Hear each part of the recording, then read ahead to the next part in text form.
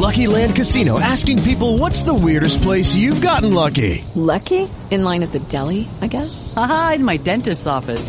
More than once, actually. Do I have to say? Yes, you do. In the car before my kids' PTA meeting. Really? Yes. Excuse me, what's the weirdest place you've gotten lucky? I never win and tell. Well, there you have it. You can get lucky anywhere, playing at LuckyLandSlots.com. Play for free right now. Are you feeling lucky? No purchase necessary. Void where prohibited by law. 18 plus. Terms and conditions apply. See website for details.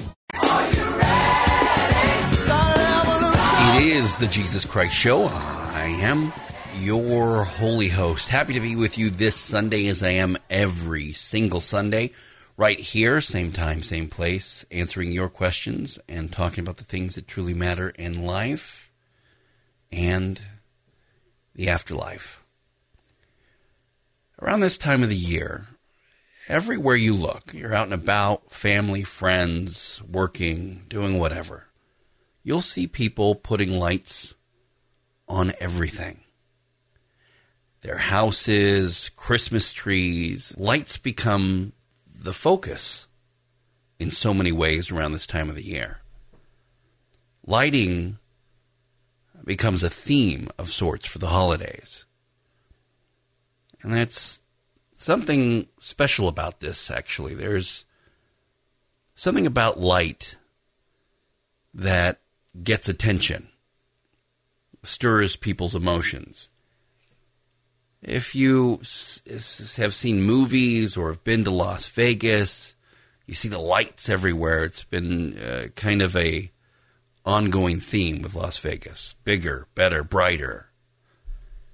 If you go in any main street, USA, you'll see lights trying to get the attention of the people that go by. Hey, over here, shop over here, look at what we have over here. These are our services over here. All with blinking, flashing, bright, colorful lights.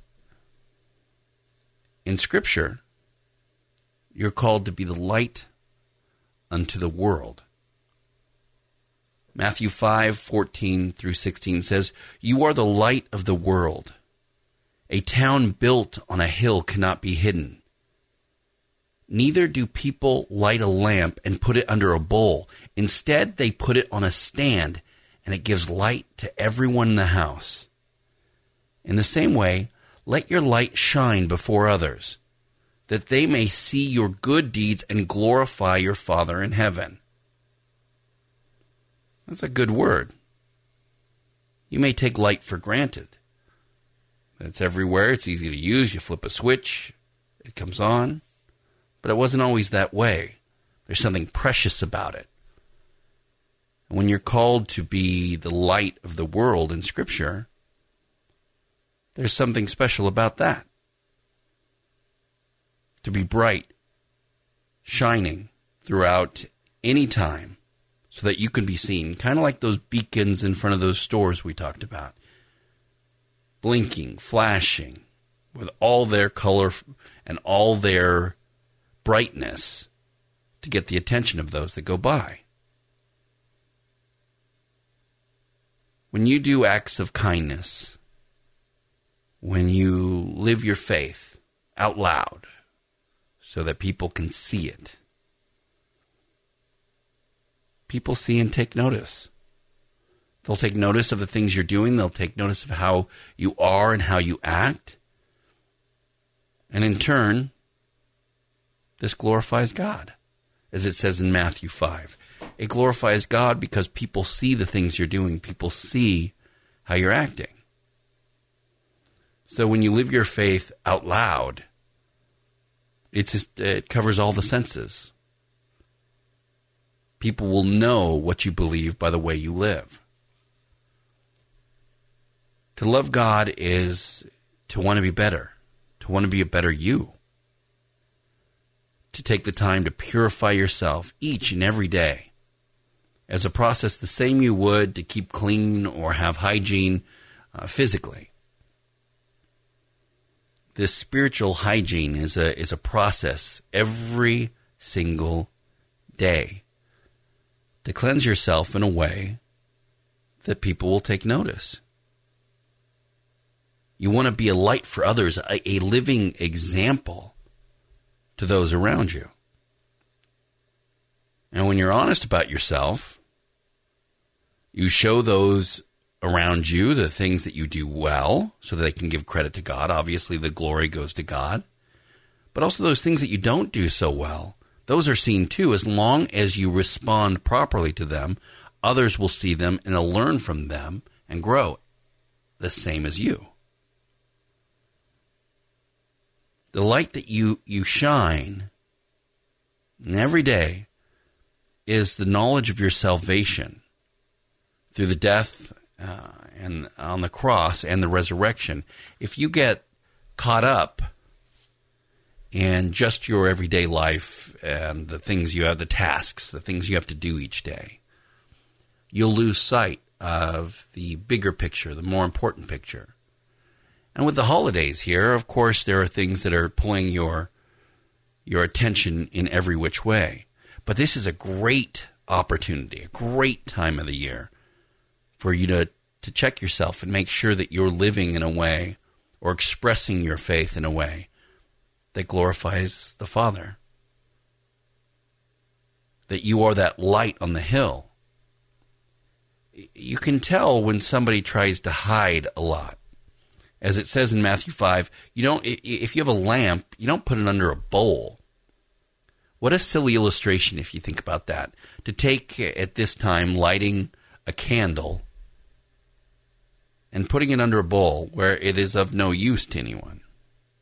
On the contrary, the scripture says that you put it on a stand, you put it high, you put it where everyone can see it and everyone gets use of it. So if you come across either a time in your life or other people in your life, and you find that they're always looking for a path to the darkest place or a place to hide, they're not living, and maybe you're not living in that healthy space, looking to shine your light. It's not about pride. It's not about glorifying yourself. On the contrary, it's about glorifying God. It's pointing to God, just as the moon reflects the light of the sun and gives glory to the sun immediately when you look at the moon, knowing that it's not giving its own light. The same happens when you exude and illumine with who you are and the things you've learned through Scripture and the things you've learned from other believers, the things you've learned from living life in a godly way. Well, by doing that, by shining that light, it gives glory to God. That light, that passion for salvation and for the things of God, points back to God. It shows that you are a believer. It shows that you know the reality of what took place on the cross and the beauty and importance of the resurrection.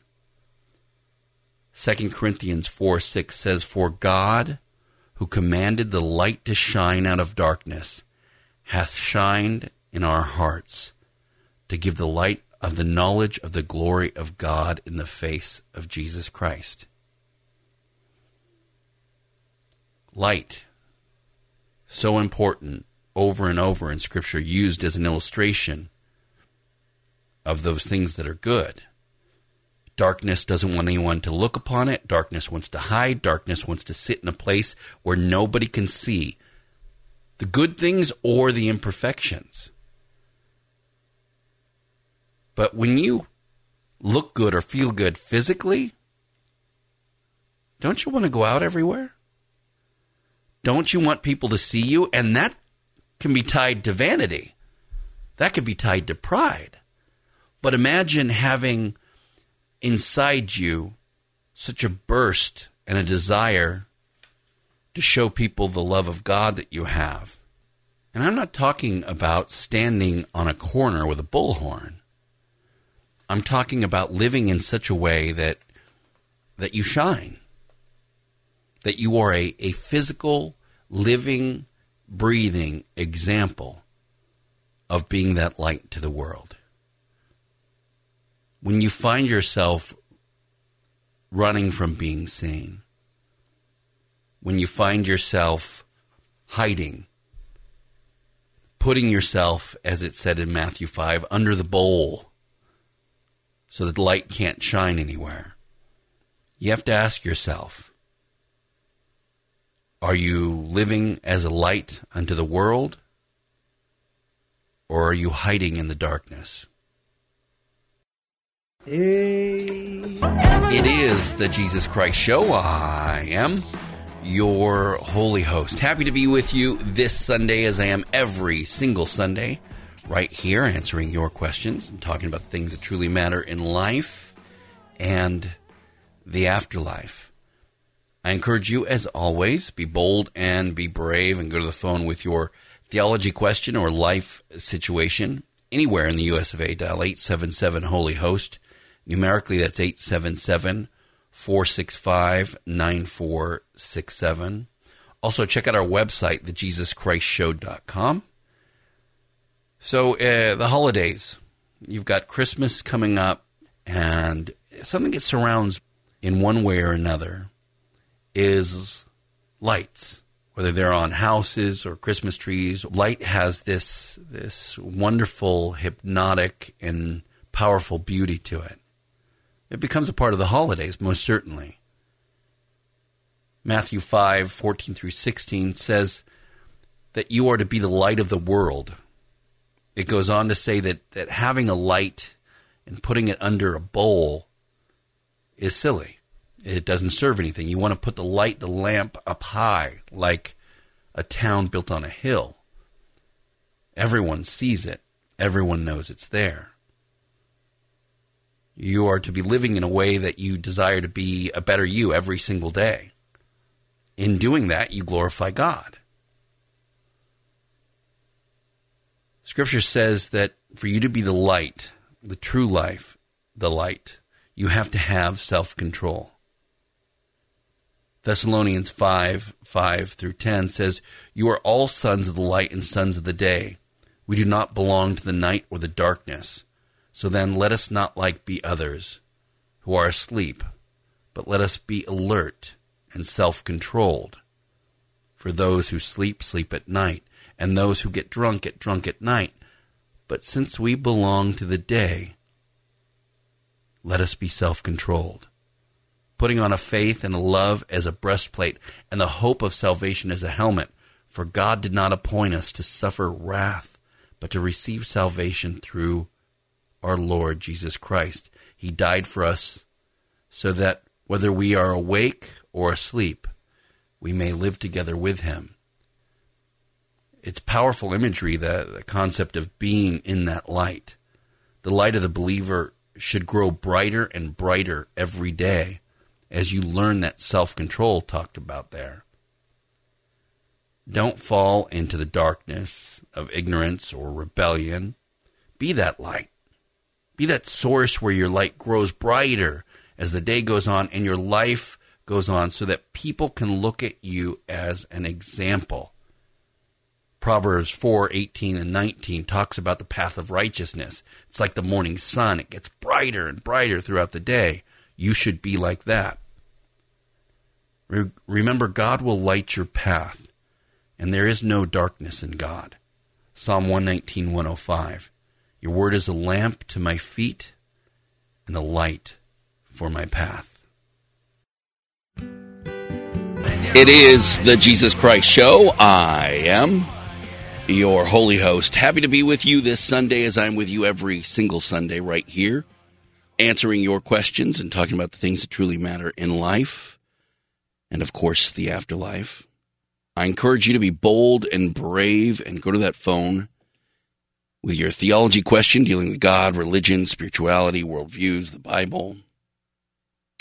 Or if you're going through something specific, I'd love to hear from you as well. Anywhere in the US of A. You can dial 877-HOLY-HOST. Numerically, that's 877-465-9467.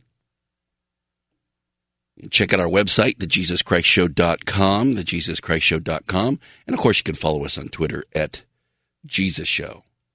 At Jesus Show.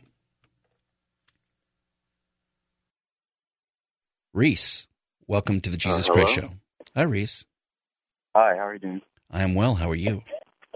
Good, thanks. So I guess I'll just start off by saying the other night I found myself praying for the well-being and goodness of my family, and then I started to have some doubts as I read some Bible scriptures. I'll tell you what I read. Mark 11:24. Therefore I tell you, whatever you ask in prayer, believe that you have received it, and it will be yours. Luke 11:9.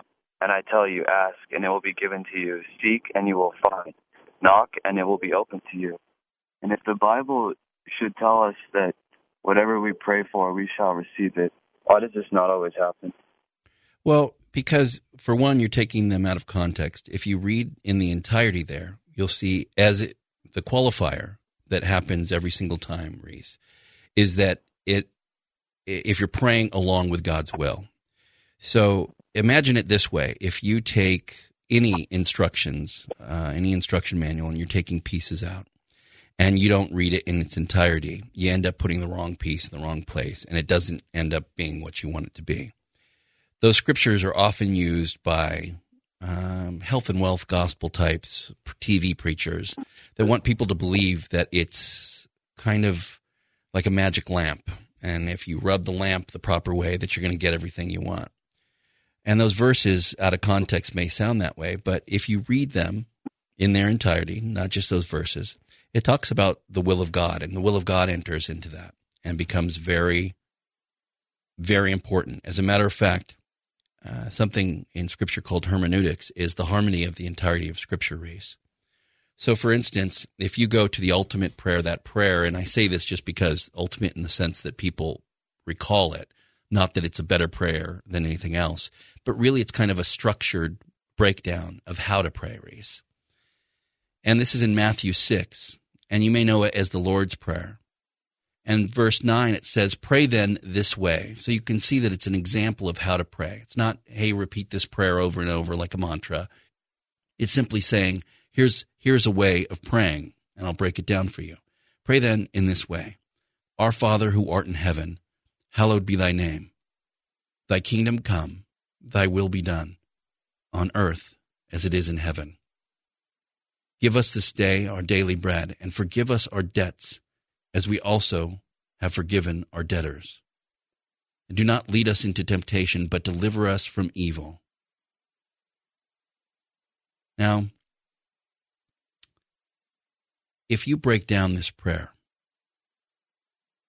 it's interesting how it starts as, Our Father who art in heaven, hallowed be thy name. The first part of the prayer is focusing on who God is. Thy kingdom come, thy will be done. We look forward to heaven, but ultimately thy will be done. So before any petitions of any kind, any requests of the prayer to God, it starts with thy will be done. Nothing else matters. Prayer is there to teach you the will of God, not for you to teach God your will. And a lot of people confuse that, and they read things like Mark 11:24 and Luke 11:9, and they think, well, it's just this Veruca Salt from Willy Wonka and the Chocolate Factory concept of I want it and I want it now, Daddy. And that's not what prayer is. It all is centered on God's will. Imagine it this way.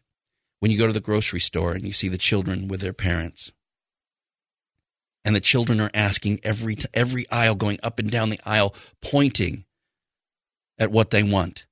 I want this sugar cereal. I want that snack. I want these chips. I want that candy bar. The parent is there to guide them, to recenter and re-guide them to understand what they really need. No, honey, we're going to get these foods because they're good for you. And prayer is similar. Just like the child, you may ask for everything, and even things that you think are good and that will be helpful. The health of someone, whatever it might be, more money, whatever it might be. But if God sees different in the bigger plan, it won't come to be because you prayed it. and going through the entirety of those scriptures, you will see that that's really what it comes down to. It comes down to the will of God, not the demand or the will of man.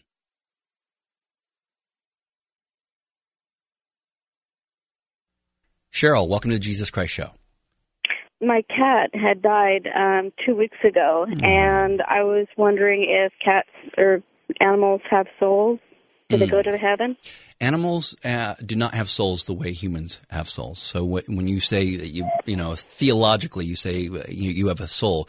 If you imagine it this way, I would have had to have come and died on the cross as a dog, as a cat, all of these things to cover all of those affected. Animals are instinctual. They don't deal with morals. They react instinctually based on self-preservation and things like that, and not based on moral right and wrong. So it's a different situation. So there are some theologians that would say, no, there's no, cats and dogs in heaven. But Scripture doesn't necessarily say that. Scripture doesn't say that animals are redeemed through the blood on the cross, but it doesn't say anything about the heaven being absent of any animals. So one could say theologically that your animal could be in heaven, but not in the same way that you would go to heaven based on your relationship with God. So don't give up hope, and just know and trust this, that Scripture is very clear that there will be no tears in heaven, and that there's not going to be any of that feeling of loss or absence or any of those things. So be confident that there's no reason to think that your animal couldn't be there. But also, if someone or an animal is missing, it's not like you'd be disappointed that, yeah, it's really great to be in the presence of God, but I wish fill in the blank was here. That's just not the way it'll work. You're going to be standing in the presence of the glory of God. You'll be fine. You will be absolutely, positively fine. It is the Jesus Christ Show. I am your holy host. Happy to be with you this Sunday, as I'm with you every single Sunday right here, answering your questions and talking about the things that truly matter in life and the afterlife. I encourage you to be bold and brave and go to the phone with your theology questions or life situation questions anywhere in the U.S. of A. Dial 877-HOLY-HOST. Numerically, that's 877-465-9467. Also, check out our website, thejesuschristshow.com. thejesuschristshow.com. You can find all kinds of resources there for you. And also, you'll see a blue-gray box at the top. Underneath that, a link. If you want to find out more about our archive club, that's how you can listen to us throughout the week.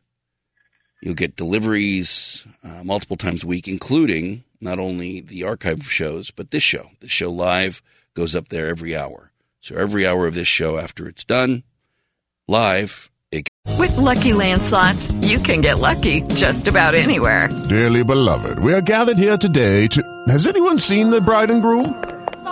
Sorry, we're here. We were getting lucky in the limo and we lost track of time. No, Lucky Land Casino, with cash prizes that add up quicker than a guest registry. In that case, I pronounce you lucky. Play for free at LuckyLandSlots.com. Daily bonuses are waiting. No purchase necessary. Void where prohibited by law. 18+. Terms and conditions apply. See website for details. Let's talk about Medi-Cal. You have a choice, and Molina makes it easy. So let's talk about making your life easier, about extra help to manage your health. Nobody knows Medi-Cal better than Molina. Visit meetmolinaca.com. Let's talk today. It's put up there as well, so you don't need to miss anything. But you can find out more about that by going to the JesusChristShow.com website and doing that there. You can follow us on Twitter during the week and during the show at Jesus Show. At Jesus Show. Elias, welcome to the Jesus Christ Show. Hey, good morning. I have a question. I have trouble getting rooted into the Word of God. Sometimes I go to church and I feel all these emotions and I feel happy, and other times I go to church and I feel like I'm wasting my time, and I don't know how to explain it. It's just a weird feeling. Well, it's bound to happen. It's depending. You could be in different places. You can, mentally, you can have things on your mind. It could be a lot of different things. What are you looking to get out of church? I just wanna know about God. I wanna know about His Word, and I wanna live by the Bible. I wanna be happy. Okay, and you feel that when a preacher is talking about God, you're not really listening, or what's the problem? I don't know. Sometimes I feel like he's sending a good message. Sometimes I feel like the message is not coming through, and I don't know if it's just temptation or the flesh that drives me away from the Word of God. Well, it's hard, and even to read it on your own or to try and consume Scripture can be difficult sometimes. I don't want you to beat yourself up, whether you are hearing a preacher talk about it or you're reading it yourself. It's not like it's a super easy book to read.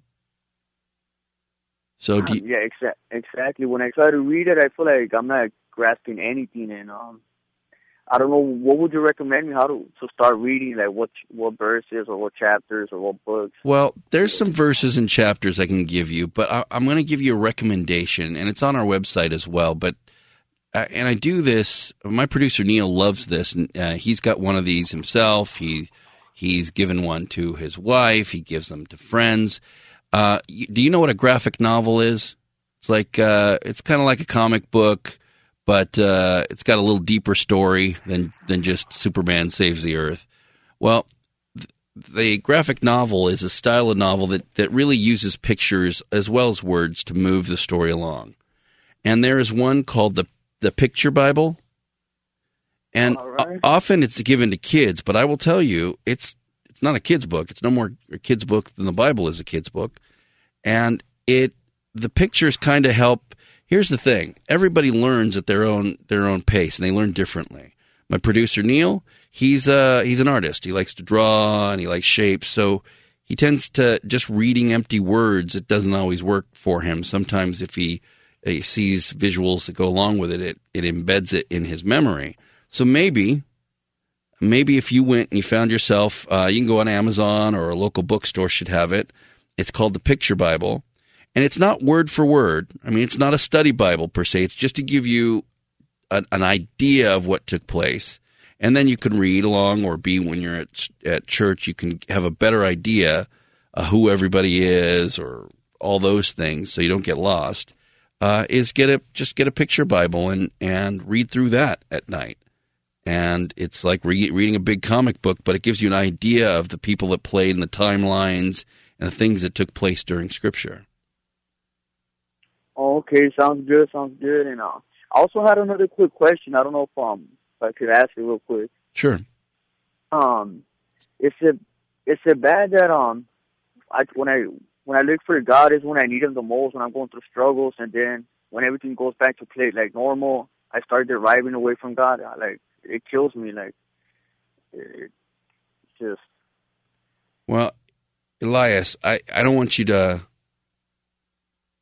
be away from God just when times are good. So that's not a great thing, but is it some great big thing that separates you from God? No. Most people reach out to God when they need something.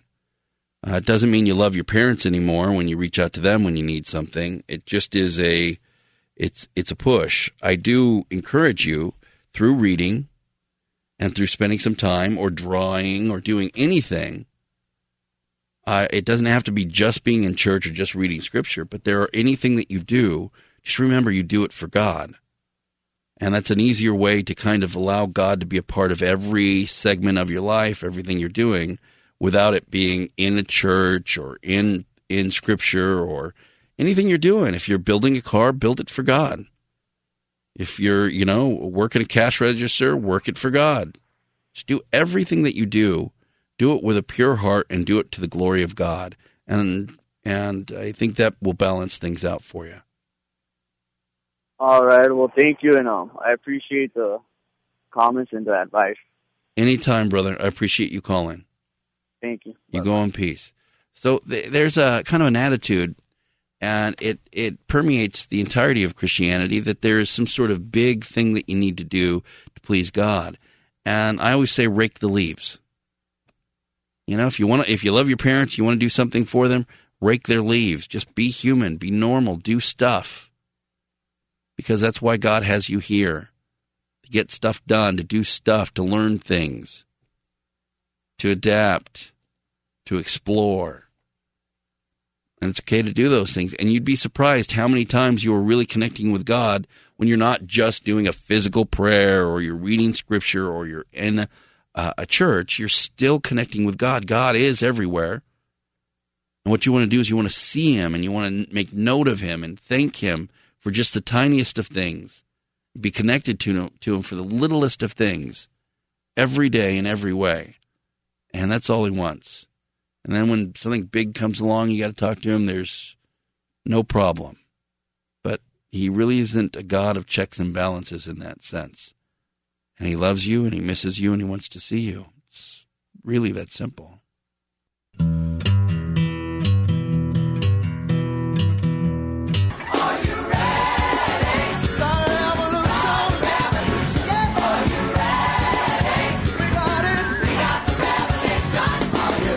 It is the Jesus Christ Show. I am your holy host. Happy to be with you this Sunday, as I'm with you every single Sunday, right here, answering your questions and talking about the things that truly matter in life and the afterlife. I encourage you to be bold and brave and go to the phone with your theology questions or life situation questions. Anywhere in the U.S. of A, dial 877-HOLY-HOST. Numerically, that's 877-465-9467. Also, check out our website, thejesuschristshow.com, thejesuschristshow.com, and you can follow us on Twitter during the week and during the show at Jesus Show, Shannon, welcome to the Jesus Christ Show. I have an 18-year-old daughter, and she was raised, I'm Catholic, and I'm divorced, kind of an oxymoron, but so while with me, she's always gone to Catholic Mass, and on her weekends with her dad, she goes to chapel, so both, Christian upbringing, but not fanatical. And about 2 years ago, she decided that it's all a bunch of crap and that she's an atheist. Okay. And I don't know how to talk to her about it, how to bring her back into the fold, so to speak, without turning her way even more. She's talking about it being very similar to a cult. She doesn't have any faith whatsoever. I mean, she's a seen as believing kind of person. Well, no, she's not. No one is. People say they are, but they're not. You can't live that way. She'd never be in love. She'd never experience all kinds of things. She wouldn't understand what wind was and what all kinds of physical phenomenon that take place that people don't really see or understand. You don't see how all kinds of things are done. So people say that, and she's 18 years old. And I know, and she's wrestling with it. Well, you know what? It's really not your job, thankfully. Your job is to give your children the best tools you can so that they can go out and use those tools any way they see fit. And so you've done that, and the best thing you can do, Shannon, is to live a life that is a wonderful example, that she can look to you for things and allow her to come and ask you questions, and be ready, be poised to give an answer as you can. Know that just because you don't have an answer, don't make them up. I know people that will sit there and they'll make up something, and because they don't want to look. I'll tell her I'll look it up. Yeah. Say, if I don't have the answer, doesn't mean there's not an answer. She could ask you a trigonometry question that you don't know either. It doesn't mean trigonometry doesn't exist. So yeah, I wouldn't know those answers either. Well, see, that people, but just know she's at a growing point. Is she in college? Yes. She just started college this fall, her and her twin sister. And her twin sister, this didn't come about, so in some way I feel like I failed her some way. Absolutely not. As a matter of fact, you gave her a brain to let her to think. In Scripture, it says, test all things, hold fast to that which is true. You gave her the freedom and the tools to do that. That is a God-given. It's funny how God sees fit to make creatures with free will, and then every Christian wants to run around taking the free will away from everyone. That doesn't make sense now, does it? So, well, she can have free will on everything else. She just can't. When it comes to God, it's on your terms. Yeah, there's no free will there. Well, you know why people get, as parents tend to get nervous about this for different reasons. And well, I'd hate to not see her in heaven someday. That's my biggest thing. Of course, and that's a scary notion. However, she is searching honestly, and you don't know what she believes. Kids, even at 18 years of age, can say all kinds of things for shock value. It's not surprising to you or anybody else that she entered into college and now feels the freedom to not believe in God. She is breaking away and getting her own roots and her own wings and deciding as to who she is. And some of that's going to rub you the wrong way, and some of it you're going to be proud of and excited about. But really, She also announced she was a Democrat at the same time. I don't know which was worse. Oh, well, I'd say there are some. Wow, you're a Catholic and not a Democrat, huh? With the Lucky Land Slots, you can get lucky just about anywhere. This is your captain speaking. We've got clear runway and the weather's fine, but we're just going to circle up here a while and get lucky. No, nothing like that. It's just these cash prizes add up quick. So I suggest you sit back, keep your tray table upright, and start getting lucky. Play for free at LuckyLandSlots.com. Are you feeling lucky? No purchase necessary. Void where prohibited by law. 18+ terms and conditions apply. See website for details. Let's talk about Medi-Cal. You have a choice, and Molina makes it easy. So let's talk about making your life easier, about extra help to manage your health. Nobody knows Medi-Cal better than Molina. Visit meetmolinaca.com. Let's talk today. Correct. I know it's an anomaly, but... Wow. Yeah, she just came What are the one odds? night at dinner 2 years ago and said, I believe I'm an atheist, and by the way, I'm going to register Democrat at 18. And I told her I wish she was a pole dancer instead, and it just went downhill from there. Oh boy! Well, don't freak out. And it's not strange for someone wanting to become a liberal or a Democrat or an atheist when they enter college. So take a deep breath. And being a Democrat is not being the Antichrist. It is. And I'm going to say something, and I don't want people to swerve off the road. Okay? Just relax. Okay, ready? There are Democrats that are Christians. Dun, dun, dun. It has nothing to do with your spiritual beliefs. You can be a Democrat. You can be a Republican. You just can't be part of the Green Party. That's a joke. Yes.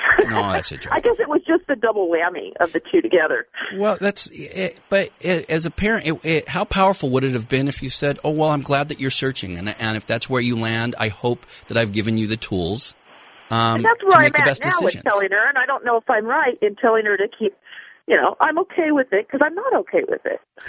Well, but you tell her that, because this is really what you heard. If you're honest with yourself, what you eat, it wasn't about what her beliefs were.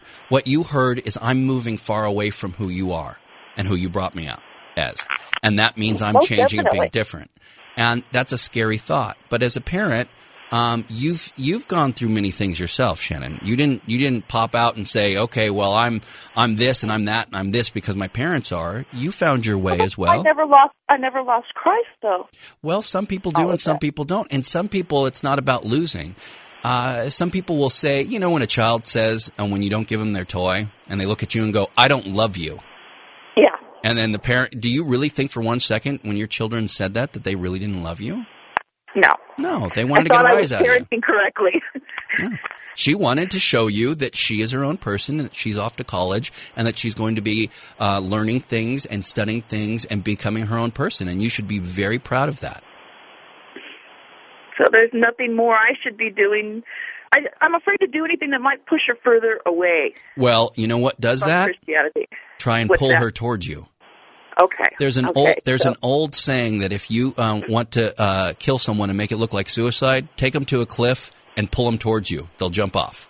It's just human nature to the push and pull principle to reject, especially children as they're growing into adulthood, away from their parents. And so that's exactly what's happening. And it's like anything else. You trust that if they smell the wafting and wonderful aroma of a good meal, they'll come to eat. If you try and force it down their throat, they'll vomit. So yes, you're right. So just be who you are Don't change. There's not some holy headlock you're going to get her in. There's not some, well, if I do this or stand on one foot, or if I tell her how I'm listening to this new Christian rap band that all the kids dig and it's really groovy, and try to appeal to them or something. Just don't. Be yourself. Be mom. Love God, and let God, be the guide and the director of your life, and she'll notice it. And if she brings something up and says, this is why I don't believe, you are more than capable of saying, and asking questions and saying, well, that's interesting, but why would you think this or that? It's going to be emotional if you get into conversations or arguments with them. Yes. As children, they're going to expect you to do the unexpected. Love them through the decisions that they make to the best of your ability. Be there for guidance when they ask for it. And that's the key, being there for them when they ask for it. It is the Jesus Christ Show. I am your holy host. Happy to be with you this Sunday, as I'm with you every single Sunday right here, answering your questions, talking about the things that truly matter in life and the afterlife. I encourage you to be bold and brave and go to the phone with your theology question, dealing with God, religion, spirituality, worldviews, the Bible, or if you're going through something, we call them life situations. I'd love to hear from you as well. The number 877-HOLY-HOST. Numerically, that's 877-465-9467. Also, check out our website, thejesuschristshow.com, thejesuschristshow.com. You can find all kinds of things there, including that blue-gray box tells you a little bit more about our archive club. Just click on the link to learn more. If you are so interested, if you want more of the show during the week, that's the way to get it. Among other things, you can get this show there every hour we finish. It gets posted. So the first hour, already posted. This hour will be posted soon enough, and then the next hour. So you can find all of that there, won't you, at the JesusChristShow.com website. Follow us on Twitter during the show and during the week at Jesus Show. At Jesus Show.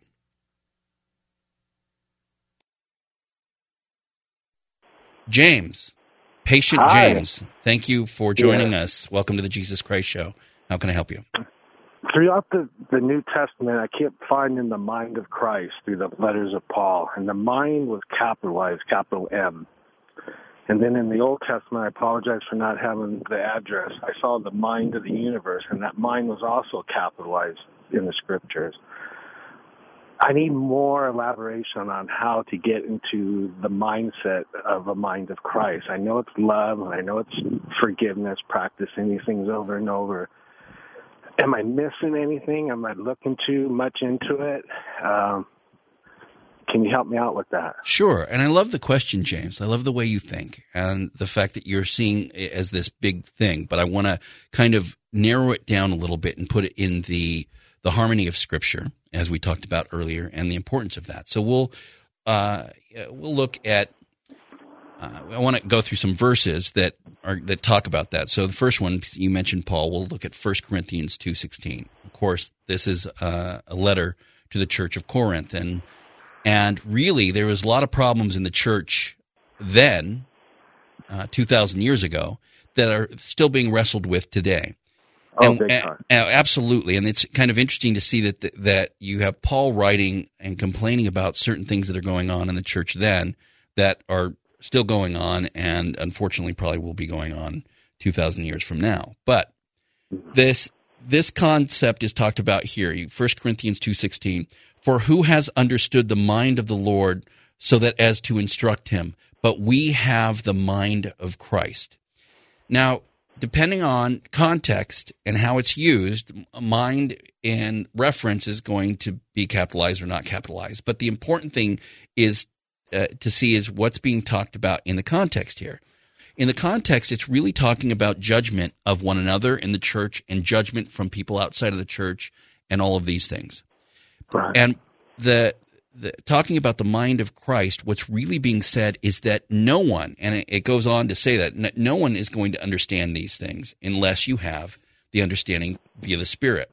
Verse 11 says, "For who among men knows the thoughts of man except the spirit of man, which is in him? Even so the thoughts of God no one knows except the Spirit of God." So what's being said here in the mind of Christ and what's being referenced is basically the truth or the wisdom of God. So if someone says, "Man, I just don't understand," well, I'll pick on my producer because he's standing in front of me. No one understands the mind of Neil. That's because no one's inside that crazy brain of his except him. So when it's referring to the mind of Christ, it's referring to the wisdom of God, and that no man can understand that in any way, shape, or form, including Scripture or anything else, without the help of the Spirit. So, so having the Spirit of God in you and being led by the Spirit of God is to understand truths and wisdom that God gives, and that's why it talks about casting pearls before swine and things like that. Because if someone doesn't understand the wisdom of God via the Holy Spirit, then the things that you say will seem silly to them, to the point of absurdity, and they'll go, "It doesn't make sense," or that. They are missing it the same way that a child wouldn't understand something that an adult was trying to explain to them, or kind of breaking down, or showing them some sort of truth or wisdom, or things about buying a home, or being in love. Or a child's not going to comprehend that. The child may just go, "You're silly, Daddy," or "You're silly, Mommy," and shake their head and walk off. Likewise, the world that doesn't have the understanding of the things of God because they don't have the Holy Spirit, that it becomes absurdity. So in 1 Corinthians 2:16, when it's talking about but we have the mind of Christ, doesn't mean that you know everything, that you will know everything. It means it's the only way for you to understand what God has laid out for you is by the Holy Spirit being inside you, leading your life, and therefore giving you understanding towards the things of God. It is the Jesus Christ Show. I am your holy host. Happy to be with you this Sunday, as I'm with you every single Sunday right here, answering your questions and talking about the things that truly matter in life and, of course, the afterlife. I'd love to hear from you if you have a theology question or a life situation question anywhere in the U.S. of A. Dial 877-HOLY-HOST. Numerically, that's 877-465-9467. Check out our website, thejesuschristshow.com, thejesuschristshow.com, and also follow us on Twitter at Jesus Show. Jesus Show. Mohammed, welcome to the Jesus Christ Show. Yes, hello. Hi. Yeah, how are you doing, sir? I am well. How can I help you? Merry Christmas. Merry Christmas to you. Thank you. Yes. Actually, I'm a Muslim, and I ask a question, and the question is, if Jesus, peace be upon him, died for our sin. Yes. And what is the purpose for praying? Because the purpose of praying is... With Lucky Land Slots, you can get lucky just about anywhere. Dearly beloved, we are gathered here today to... Has anyone seen the bride and groom? Sorry, we're here. We were getting lucky in the limo and we lost track of time. No, Lucky Land Casino, with cash prizes that add up quicker than a guest registry. In that case, I pronounce you lucky. Play for free at LuckyLandSlots.com. Daily bonuses are waiting. No purchase necessary. Void where prohibited by law. 18+. Terms and conditions apply. See website for details. Let's talk about Medi-Cal. You have a choice, and Molina makes it easy. So let's talk about making your life easier, about extra help to manage your health. Nobody knows Medi-Cal better than Molina. Visit meetmolinaca.com. Let's talk today. To get rescue from the hellfire and go to paradise. Well, you are sure. But that is a Muslim belief, not a Christian belief. Prayer is not. There is nothing that you can add to the death and blood on the cross that would get you into heaven. So, no, I mean, if Jesus died for our sin, the main purpose is to be free from sin. For those that believe, for those that receive that, yes. Yeah, if we are free from sin after we accept Jesus as a Savior, and then what is the purpose after that? Do we do good things or treat people good? and we are guaranteed that we will. Oh, no. Muhammad, if you think of it this way, if you had children and you loved them very much and you purchased a vehicle, a car for them, and they crashed that car, it could very well be a mistake, and you would say, okay, well, you crashed the car. I love you. We'll get you a new one. There's a point where if they kept crashing the car and they never said anything to you and they didn't care and they didn't give you, the attention you deserved for being so kind and giving them that car, you would assume that they don't love you, they don't respect you, and they don't appreciate what you've given them. So Christians don't pray for salvation in that sense, because salvation is not something that can be earned. If it could be earned, you wouldn't need God. So your question would be flipped in reverse and say, well, then why, if you could pray your way into heaven, then why have God come and die on the cross? So in this sense, it's not about praying to guide you out of the hellfire. What it is it's praying to have a relationship with God, a personal relationship with God, to know God's will and to continue to better yourself, not so that you can save yourself. No, I mean, if you don't believe in Jesus, then you will be in hell or what? Or nowhere? Well, every belief system in this world, Islam included, is exclusionary by its very definition. That's the way truth works. You can't say that whenever you make a truth claim, 2 + 2 = 4, it can't equal 3 as well. So every belief system, Christianity included, believes that their way is the true way and that every other system is not. If you don't believe that it is not true, then you're not Christian. Well, yes, indeed, and I'm agreeing with you. I'm saying that Muhammad, Muhammad is the number one given name on the planet, correct? Yeah. There are more people that have the name Muhammad than any other name in the world. Does that mean they're all you? No, actually, the name doesn't matter. I can put my name like crest or something else. The believers matter. Yes, but it does matter who you are. You are a particular Muhammad, and I can't just go to anybody's house whose name is Muhammad and get you there. So there is specifics to that. You can't just call upon the name of God and assume that it's all the same God, any more than you could call and say Muhammad and it would all be the same Muhammad. And so there are different gods at stake here. There are different now. They may be from the same. The gods of Muhammad and Jesus, peace be upon them, are the same. Even the Abraham, all have the same God. The Abrahamic faith, me and you. And as those that believe in Islam would refer to Christians and Jews as people of the book as well. Yeah. And that's all fine, but there is a difference where we all would go in different directions. Islam would go in one direction, Judaism would go in one direction, and Christianity would go in another direction. Actually, we all have differences because the Christians would believe that I am the Savior, that I came and died for their sins, whereas a Jew would not believe that. He never said. Somebody else said that people claims that Jesus said, and he never personally said that. I absolutely did. As a matter of fact, in Scripture it says what, Muhammad? In Scripture it says that they came and they picked up stones, and I said, for which good act do you want to stone me? And they said, not for a good act, but for you, a mere man, claiming to be God. That was blasphemy. That was the act of blasphemy. Throughout Scripture, I made that claim. I claimed to be the great I am that is spoken about to Moses. I received worship and didn't correct anybody, even angels from heaven, Muhammad.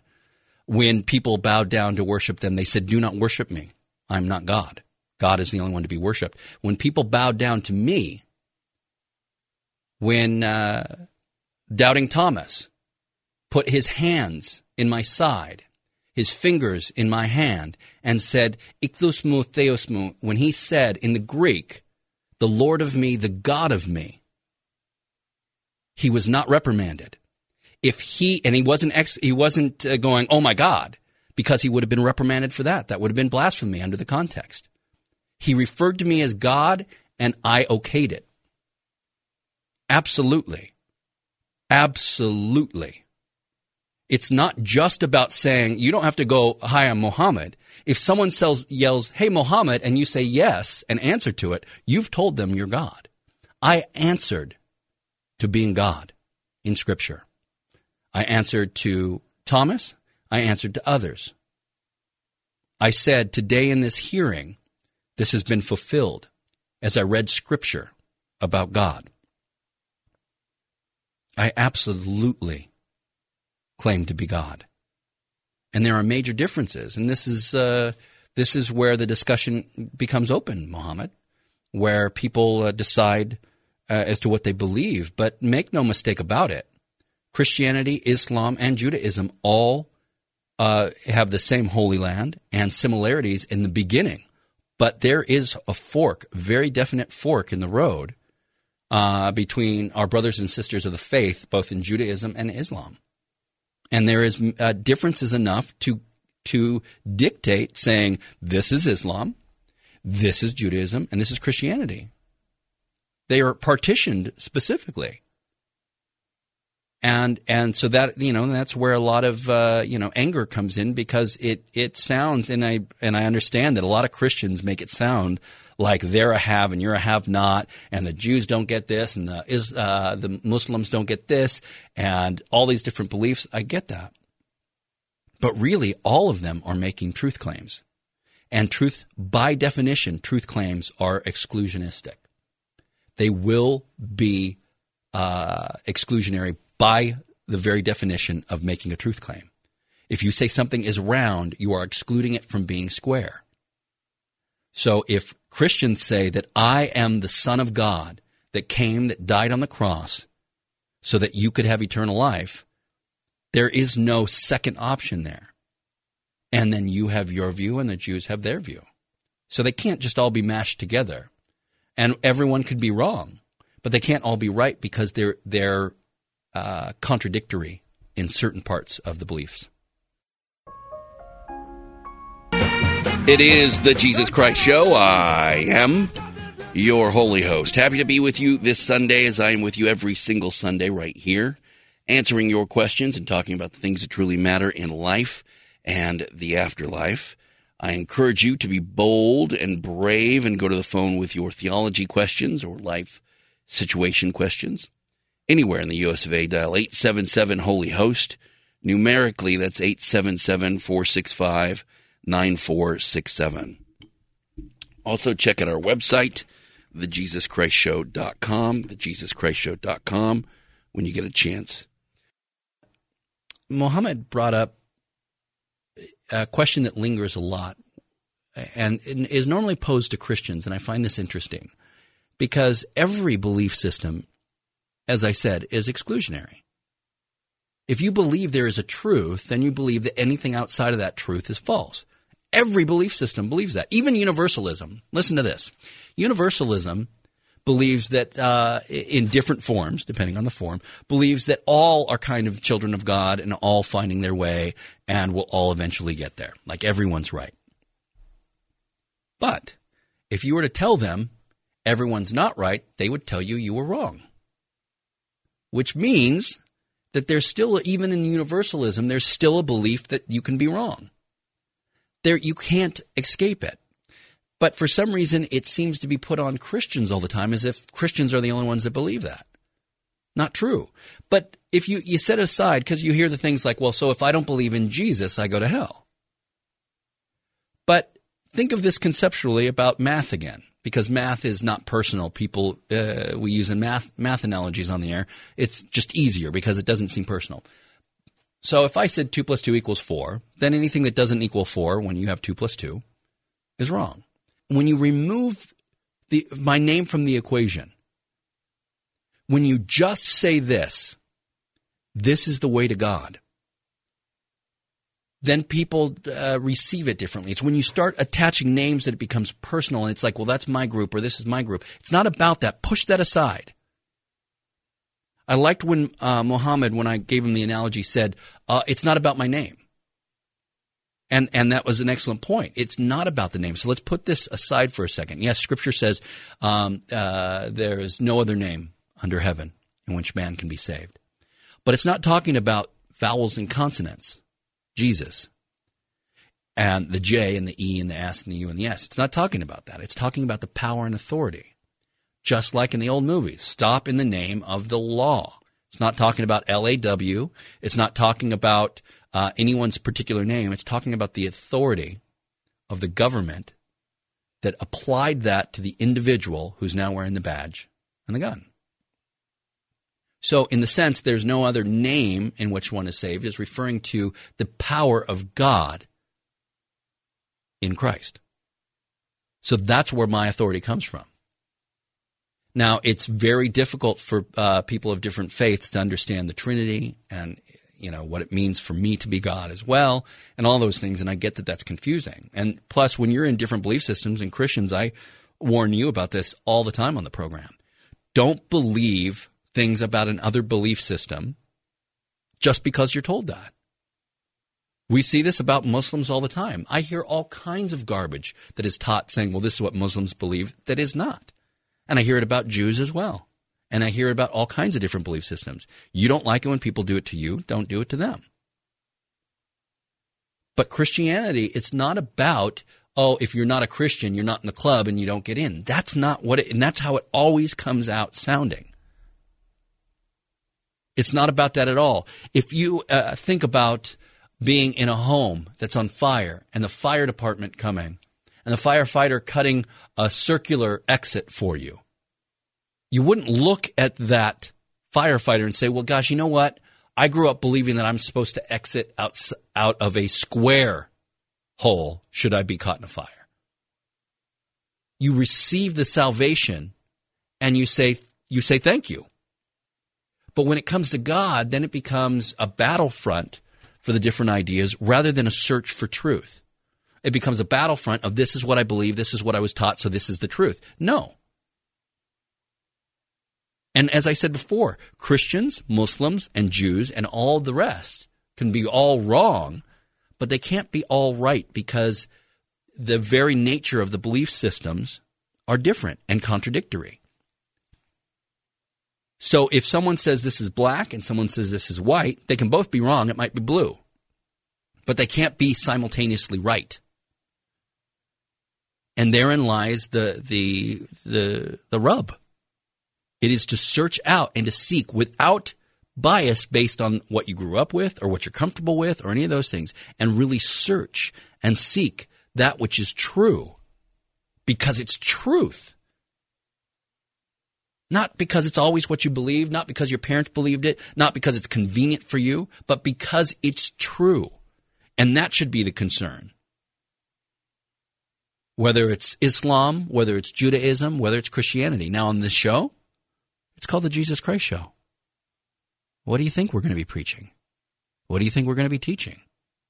This show is unabashedly pro-Christianity. Why would it not be? But ultimately, above all things, this show is focused on truth. Seeking truth, knowing truth, spreading truth, and being accountable to that truth. And that's what's most important. That is truly the focus of this program. Seeking truth. Scripture says to test all things, hold fast to that which is true, which is good, which is righteous. And that is the very purpose of this program. As you go through the hustle and bustle and finish wrapping, some of you, yes, probably men, getting your last-minute gifts and making food and spending time with family, remember that it's not just about my team or your team or this. It's about truth, and some people will be wrong. There are groups that claim to be Christian that aren't by the definition of what they proclaim. There are individuals that claim to be Christians but don't follow it in a way that you'd ever know. There are people in other parts of this world that don't know what the word Christian means, but are living Christian lives, and they know God through that experience. So shed those biases and look for the truth, not just for those on your team. It is the Jesus Christ Show. I am your holy host. Happy to be with you this Sunday, as I am with you every single Sunday right here, answering your questions and talking about the things that truly matter in life and the afterlife. I encourage you to be bold and brave and go to the phone with your theology question or life situation question. Anywhere in the U.S. of A, dial 877-HOLY-HOST. Numerically, that's 877-465-9467.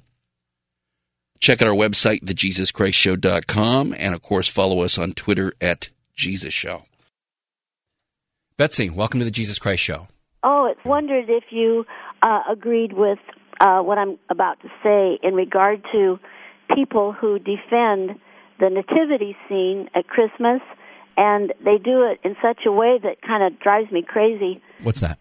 Well, they say it's baby Jesus' birthday, it's your birthday, but they don't really elucidate or they don't really give the full meaning of what Jesus did as a man, and any more than like when people say, Happy birthday, George Washington, it's not just a baby, it's what he did in life.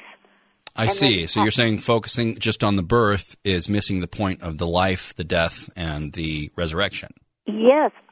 I did a little thinking about why we celebrate Jesus' birthday, your birthday, and it came to me that knowing the man as we do through the Bible and what he did, what you did, my gosh, it's the most powerful word in the entire world. You overcame the world, the flesh, and the devil. Amen. And through the resurrection and with love. So I just think that sometimes when people try to defend why they want the nativity scene or why they want displays of Christmas or even why we say Merry Christmas, it's because we are then focusing on the most powerful word in the world because it's love. So anyway, that's my definition of, I wondered your thoughts on how to define the Christ life. Well, yeah, Christ, it comes from the Greek word Christos. It means the anointed one, and obviously it is translates the Hebrew word that is used to mean Messiah. So the anointed one is very, very powerful, and I hear what you're saying that ultimately they're focusing their sight seems narrow. They're focusing so much on this one part, it's not illuminating the reason why the birth would be important at all, which is about the life and the times and the death and resurrection.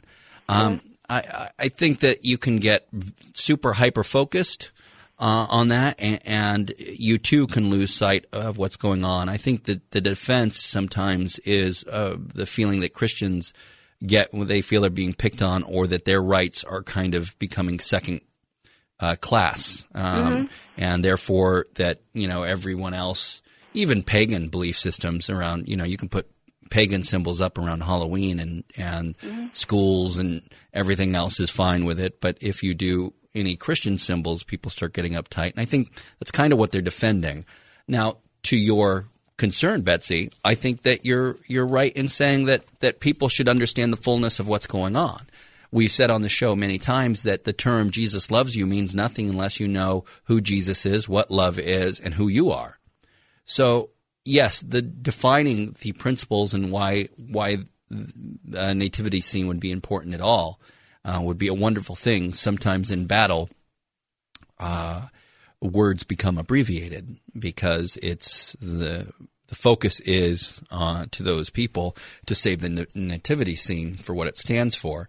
But ultimately, if you don't save what it stands for, then the nativity scene means nothing, and people get lost in that, and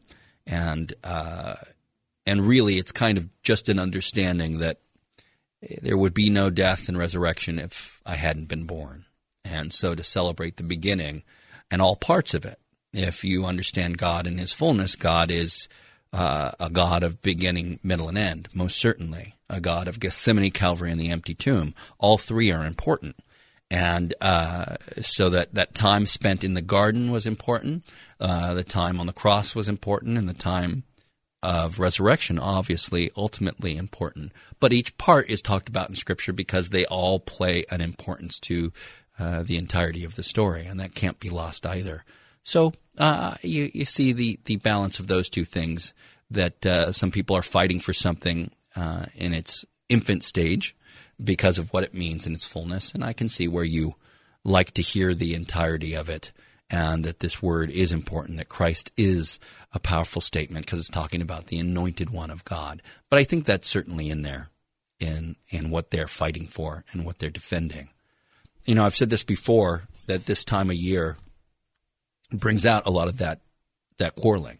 It brings out a lot of the fights, and, you know, the atheists will put up some sign about how I didn't exist or something silly like that, and the theists and the Christians come out of their churches and put up billboards and signs. Then you hear about people fighting for nativity scenes, and really, ultimately, that what those nativity scenes stand for really is the most important. Absolutely. That if it wasn't for the birth, death, and resurrection, then all of Christianity is for naught. And to defend that's a wonderful thing. But symbols and symbolism, and we want our particular belief system represented, is really more about culture than it is about faith. Faith cannot be dictated by any government. Especially Christianity, because of the fact that it can be practiced in your heart, and that you want to be able to worship as you please, most certainly in the United States. But the concept of who God is never changes, no matter what anybody says. And you can put up a nativity scene, and it won't necessarily help anybody, and you can take it down. It won't necessarily hurt anybody. The important thing is that Christians are living in a way that other people can see and experience in a very, very real way. Otherwise, you just see people that are fighting for their cultural likes or dislikes or their wants, and it gets lost in that. So as this holiday tends to bring out those people defending the nativity, which I think is fine, just keep in mind that the nativity is just... With Lucky Land Slots, you can get lucky just about anywhere. Dearly beloved, we are gathered here today to... Has anyone seen the bride and groom? Sorry, we're here. We were getting lucky in the limo and we lost track of time. No, Lucky Land Casino, with cash prizes that add up quicker than a guest registry. In that case, I pronounce you lucky. Play for free at LuckyLandSlots.com. Daily bonuses are waiting. No purchase necessary. Void where prohibited by law. 18+. Terms and conditions apply. See website for details. Let's talk about Medi-Cal. You have a choice, and Molina makes it easy. So let's talk about making your life easier, about extra help to manage your health. Nobody knows Medi-Cal better than Molina. Visit meetmolinaca.com. Let's talk today. Just a thing. It's the setting up of this display is just a thing, that really the value of it lies in the life-changing power of the death and resurrection. That's where the power lies. That's what it's all about, and that's what Christmas is all about. I know everybody focuses on that on Easter, but really Christmas is just as much about that. It's about the beginning, the nescient stages of Christianity, and the importance and the power of the things to come.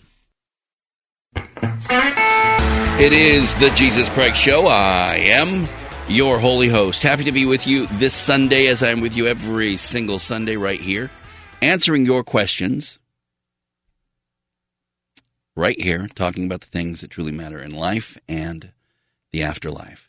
If you have a question, we might be able to get to it, theology or life situation, 877-HOLY-HOST, numerically, that's 877-465-9467. Also, check out our website, thejesuschristshow.com, thejesuschristshow.com. You can check that out, and especially if you're new to the show, probably a good place to start. You can find out more things about the show. You can find that there. You can find out more about our archive club, which is just it's just a way for you to get more of the show during the week. So if you like the show and you want more of it, and you're getting something out of it, then that's for you. If you just want it once a week, then we've got this here for you, no worries. But the Archive Club is delivered on Monday, Wednesday, and Friday. Old shows with the commercials taken out. Keep in mind, this show's been around for 15 years or so. So there's a lot of programming that you haven't heard. Remove the commercials, and you can listen to them. Tony removes all the commercial spots from them. Listen to them as you wish. And then also this show. So the live show, every hour on the hour is posted. So the first 2 hours are posted. This one will be posted in about a half hour.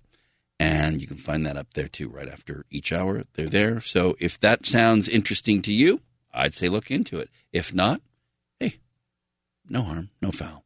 We're right here. You can also follow us on Twitter at Jesus Show. Jesus Show. Derek, welcome to the Jesus Christ Show. Oh, thank you very much. I want to say it's an honor and it's a pleasure. I consider myself a borderline Christian of non-denomination only because, well, I think I sin too much. Hey, so a borderline Christian? Well, yeah, I'm not the Christian I wish I could be. Well, I think that stands for most Christians. As a work in progress, of course, there's more to be done.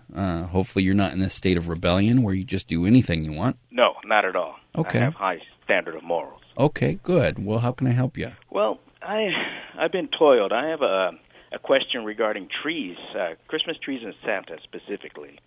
Let's see. To my knowledge, Christmas trees is an ancient pagan tradition. Mm-hmm. Let's see. And the shiny bulbs represent the ancient sun god, Baal. So for that reason, I don't bring him in my house on Christmas. And the word Santa actually can be crossed. You can put the two words. Oh, don't say Satan. Yeah. Oh my goodness! You can really? put them side by side. Well, draw a line God could each spell letter. dog if you put it in a mirror. What was that? God spells dog if you look at it in a mirror. Yeah, I know, but that's too much of a coincidence, don't you think? You can put the two words side by side and draw a line to each letter. No, because you're dealing words. Here's the thing when it comes to words, and I know there's a lot of people who get caught up in these things and this word and numbers too, and they get caught. Like a lot of people are superstitious about 666, when in all honesty, it's not really the number of the beast. So there's people get caught up in numbers and words, but really, Satan is not the technical term for Satan any more than Santa is the technical term for Saint Nick. So it depends what you're looking at. It's kind of far-fetching. You mean Beelzebub? Yeah, well, there's many names. You've got the devil, you've got Satan, you've got Lucifer, you've got Beelzebub, Father of Darkness, the Prince of Darkness. You've got all kinds of names. So really, you start nitpicking at that point. As far as the tree goes, it's not about what the pagans used it for, it's what you used it for. Hitler was a vegetarian because he had stomach issues. That doesn't mean that anybody who's a vegetarian is somehow a Nazi. So just because trees have been used, the fact that Christmas comes is celebrated during a time when it wasn't. My birthday wasn't in December. I have more on this. Don't go anywhere.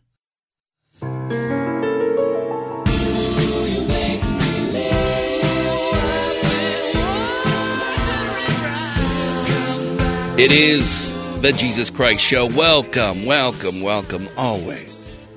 So much better when you are here with us, as we are here with you every single Sunday right here, answering your questions and talking about the things that truly matter in life and the afterlife. I encourage you, go to the phone with your theology question or life situation question anywhere in the U.S. of A. Dial 877-HOLY-HOST.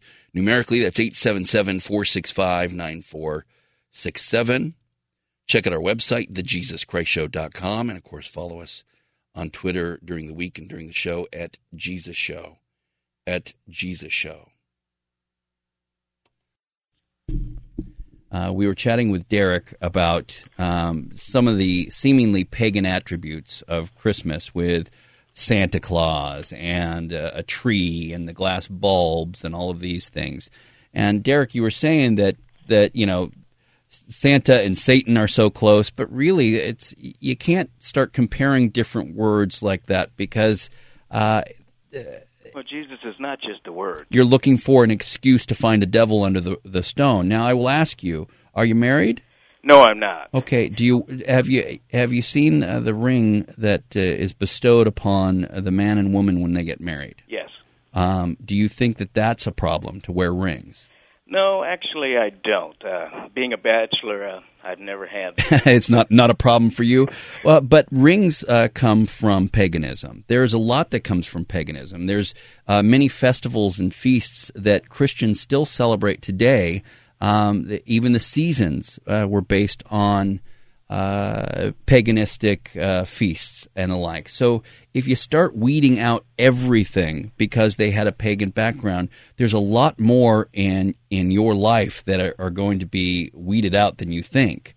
So making that tie, people don't bring trees in. Kids don't go, oh, Mommy, Daddy, can we get the pagan tree in the house this year? They just don't. So it seems like a fight that's moot. You're not fighting something real. It doesn't exist anymore in that sense. If anything, Christians have co-opted these things and are using them for their own desire. Or if they're commercialized, you don't have to use them or what have you. But they're not. They don't have the pagan attributes anymore to the believer. I see. It seems more Satan than the trees. Jesus. The concern that bright red. Children only think of him and getting what they can get for Christmas. They don't think of Christ's birthday. Okay, but where do you get red in the devil? Everything I've ever seen, the devil. Yeah, exactly. Hellfire, so you're talking about was painted red. So you're talking about the character of the devil that people have created. Yes. The devil is not it's not a guy in red pajamas with a goatee and a pitchfork. No. Okay, that's what man has drawn. You know, just like you see every time you see Jesus, he's this white guy with blue eyes. Do you think that's what I look like? No. Skin of bronze, and hair of wool, according to the Bible. Yeah, so and even that is in context of Second Coming. So that is in a different state as well. So you start putting these things together, and really you're reacting to kind of caricatures that aren't real to begin with. Satan is real, but he's not this guy who's red. That's man's depiction of the devil because, matter of fact, Scripture says that the devil masquerades as an angel of light. So now you're not going to have any angels of light in the house because that's what... I have angel features. Okay, but you see what I'm saying? Where you're going to start weeding these things out and getting concerned based on, this and that, and you're going to be chasing the devil, and that's what he wants you to. He wants you to just strip your life of everything, so you're sitting there naked, and then go, well, God, why do you have me here sitting naked? Don't look for the devil. He'll find you, trust me. Look for God. Focus on God. The tree is just a tree with ornaments on it that in your home should be reminding you of God. If you don't want to bring it in there, fine, but don't use the excuse of paganism, for goodness sake. I see. Thanks for clearing that up. You're welcome. You really cleared up. The devil under every stone gets to be a little much. If you want to, have guidelines. There was I remember a conversation on radio, listening in, and somebody was talking about how they wouldn't buy a VW because the original VW Bug or something therein was designed by Nazis or by Hitler himself. And VW has nothing to do with Nazi Germany anymore. Nothing. And the person said, well, I just won't buy a car that's built by someone who was an enemy of the United States. And when he was asked what he drove a Japanese car, which at one point the Japanese were in conflict with the United States. So you start getting in this place where you start putting these moral markers in your life, and you'll find out that really there is a lot, even the very concept of the environment. It comes from, and loving the environment, protecting the environment is a very pagan concept. But you wouldn't say that was bad. Many things, clothing and... With the Lucky Land Slots, you can get lucky just about anywhere. This is your captain speaking. We've got clear runway and the weather's fine, but we're just going to circle up here a while and get lucky. No, nothing like that. It's just these cash prizes add up quick. So I suggest you sit back, keep your tray table upright, and start getting lucky. Play for free at LuckyLandSlots.com. Are you feeling lucky? No purchase necessary. Void where prohibited by law. 18+ terms and conditions apply. See website for details. Food, the way you eat it, and the preparation, all kinds of things can be tied back to pagans. So be careful when you just get on that rant, because you might end up editing a lot more out of your life than you think, and it doesn't glorify God. All is made by God. All is to be enjoyed, it says in Timothy. Let no man try and take food or certain things from you based on festivals or whether they were, slaughtered for a pagan god. It's about what you worship and who you believe they are for that's important. It is the Jesus Christ Show. I am your holy host. Happy to be with you this Sunday, as I am every single Sunday right here, answering your questions and talking about the things that truly matter in life and the afterlife. Check out our website, thejesuschristshow.com, thejesuschristshow.com, and follow us on Twitter at Jesus Show. Hi, Dorothy. Welcome to the Jesus Christ Show. Hi. Thank you very much. My pleasure. What's going on? My husband died in July. Oh, I'm sorry to hear that, Dorothy. Thank you. Yeah. Kind of an afterlife question. Okay. But I came across Randy Alcorn's books, and I've been digging through those and realizing I hadn't really thought of heaven in real terms. And also the fact that I can't imagine our relationship in heaven without all of the angst of human life and interactions that seem to build over the years of relationship. Are you saying what are you going to do in heaven if you can't bicker with your husband? Yeah. And to really know the person, without he had substance abuse problems and stuff. So, to really know someone without all that, it's just going to be amazing. And to have myself in the non-critical state also. Absolutely. It just makes me think about these things in real terms, that we have a lot to look forward to. Well, if you could imagine that, when you see something newly minted or something so brand new, it's never been touched or any of those privations that happen in life, yes, there's something, and that still is imperfect because it's, here on earth. But to think that the things that you know about someone and the things you experience with someone over a lifetime is really their imperfections as well. But and so it is an interesting thought to think, well, how are you going to recognize somebody when their faults are gone? And really, you're going to be looking at all those things. The things that compelled you to someone was not the problems in who they are, but the way they dealt with them. And the dealing with them and the way they work through problems or their sense of humor or any of these things are really coming from that perfect place and not the privation, the absence of the things that were designed by God that should be there. And so you're going to see a more concentrated, purified version of that individual, which is what truly compelled you to them in the first place. It's just not something that you have an example of on earth. There's just not something you can put it against and say, oh, it's going to look, feel, taste like this, because it just doesn't exist in this place. This world is filled with a lot of pollution, emotionally, spiritually, physically, and those things skew and change the appearance of things, but not the essence. The essence of your husband as well as your essence will be exactly the same. It's all the luggage and the garbage that has been in the pollution that's been piled up over the years by you guys and by your lineage that you see here. But trust me, it won't be a disappointment. No, not at all. How we can live better in this life with that kind of attitude. Without all that old nature. Well, that's the honing process. That's the, just as metal is heated and then the dross is scraped from the top and it's heated again. That's the process. it's easy to get confused with Christianity and think, well, Christ died on the cross. Here, I paid for your sins. My blood's there, and then it's all over. Well, that's not the case. There is it's all over as far as the payment being made, but the learning process still has to be there by definition, because it's like patience. You can't give someone patience. They have to earn it. And so there is still learning that needs to be done. You're just not earning salvation.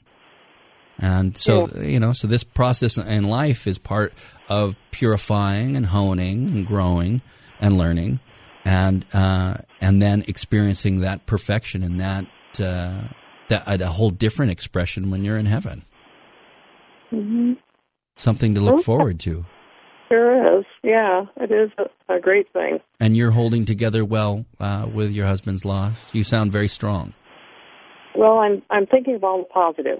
I'm really seeing a huge gift that he was to me with our children and with all of the adventures we went on together, and his heart for God, his heart for people. And through all the struggles, he was really strong, loving person, and gave us huge amounts of things to think back on. And like we went all over the world together, and he wanted the kids to see the world and to see the work of God around the world and stuff. So he just had that adventurous spirit as well as that giving and loving heart. And we'd bring people into our lives from needy areas, and we both had that same attitude of wanting to serve God and help people. Wow. I have to think of the positives. I just realized that my whole life was kind of wrapped around a lot of the negatives over the years. When we get so close to the issues of life, it's hard to see the bigger picture when you're in the midst of it. Dying it's the last act that's done on this planet, and oftentimes ungraceful, unpleasant, and all the ugliness that goes with it. Yet it's the one thing that those that are left on this planet tend to focus on when someone leaves. And so, and that saddens me that a whole life was lived with all the beauty and all of the things that you just described so perfectly. For that, it's okay to have a time of mourning, of course, but then to make somebody's entire life their death, it really reduces the beauty of the individual. And so I like to remind people that if you're still living, that you're kind of the curator of the museum of the person who's passed. And that's exactly what you described to me right now. All the different things that you've seen and experienced, and that you pass those along to other people, is a beautiful way to keep such an amazing life alive and understood and fragrant and real, rather than, just summing it up as, well, this person lived this long and then they died, and this is how they died, and now we're alone. And that, to me, so cheapens the beauty of life when it goes beyond the normal realm of mourning and sadness for a loss, of course. But when you get to that point where you reduce them to just their death is when they truly die. So, Dorothy, keep doing what you're doing. You absolutely have inspired people, trust me, that are listening to your voice today. This time of year brings up a lot of different emotions, and it's very easy to get caught up in that all. And pulling between family members, the loss of family members, the loss of a job, and pain that goes with it. And really about standing tall in the midst of it is really what shows others what you're made of. As I said earlier, Christianity does not solve your problems. It helps you deal with them, which is much different. And others see that. From the big to the small, the little things that you do in life that show that you care. We talk often about returning the grocery cart to where the grocery carts should be returned. Small things that people see that you care, or that there's importance to the finest details, to very large things when you lose somebody in your life. And you see that there is that belief, that faith, that there's more out there is now in practice. And now that belief becomes so real because you're looking, saying, hey, now I have to trust God. I have to trust that there is a God, there is a heaven, and that we will be together again. and let people see that in a very, very real way. And others might miss that at times. And so that's part of who you are and what you're called to do on this planet in this lifetime, is to be that example for others so they can come to a real true meaning of faith. I know a lot of people just go around and try and force their beliefs on others. But as a believer, you shouldn't be doing that. You should be living in a way that compels them. Nobody's forced to eat chocolate cake. They understand its deliciousness by design. And so when you live in a way that compels people to want to know more about you and what you believe, and that's when it becomes real. And that's when it sticks with somebody, is because they choose it. They want to know more about it. And so that I pray during this time right now, as there's a lot of ugliness and sadness, that you focus on living a life that would be an example to others, that would motivate them to find out about that hope that lies deep inside your heart. And during this holiday season, I'm thankful that you spent the time with me. I want you to remember these very special words. I am with you always.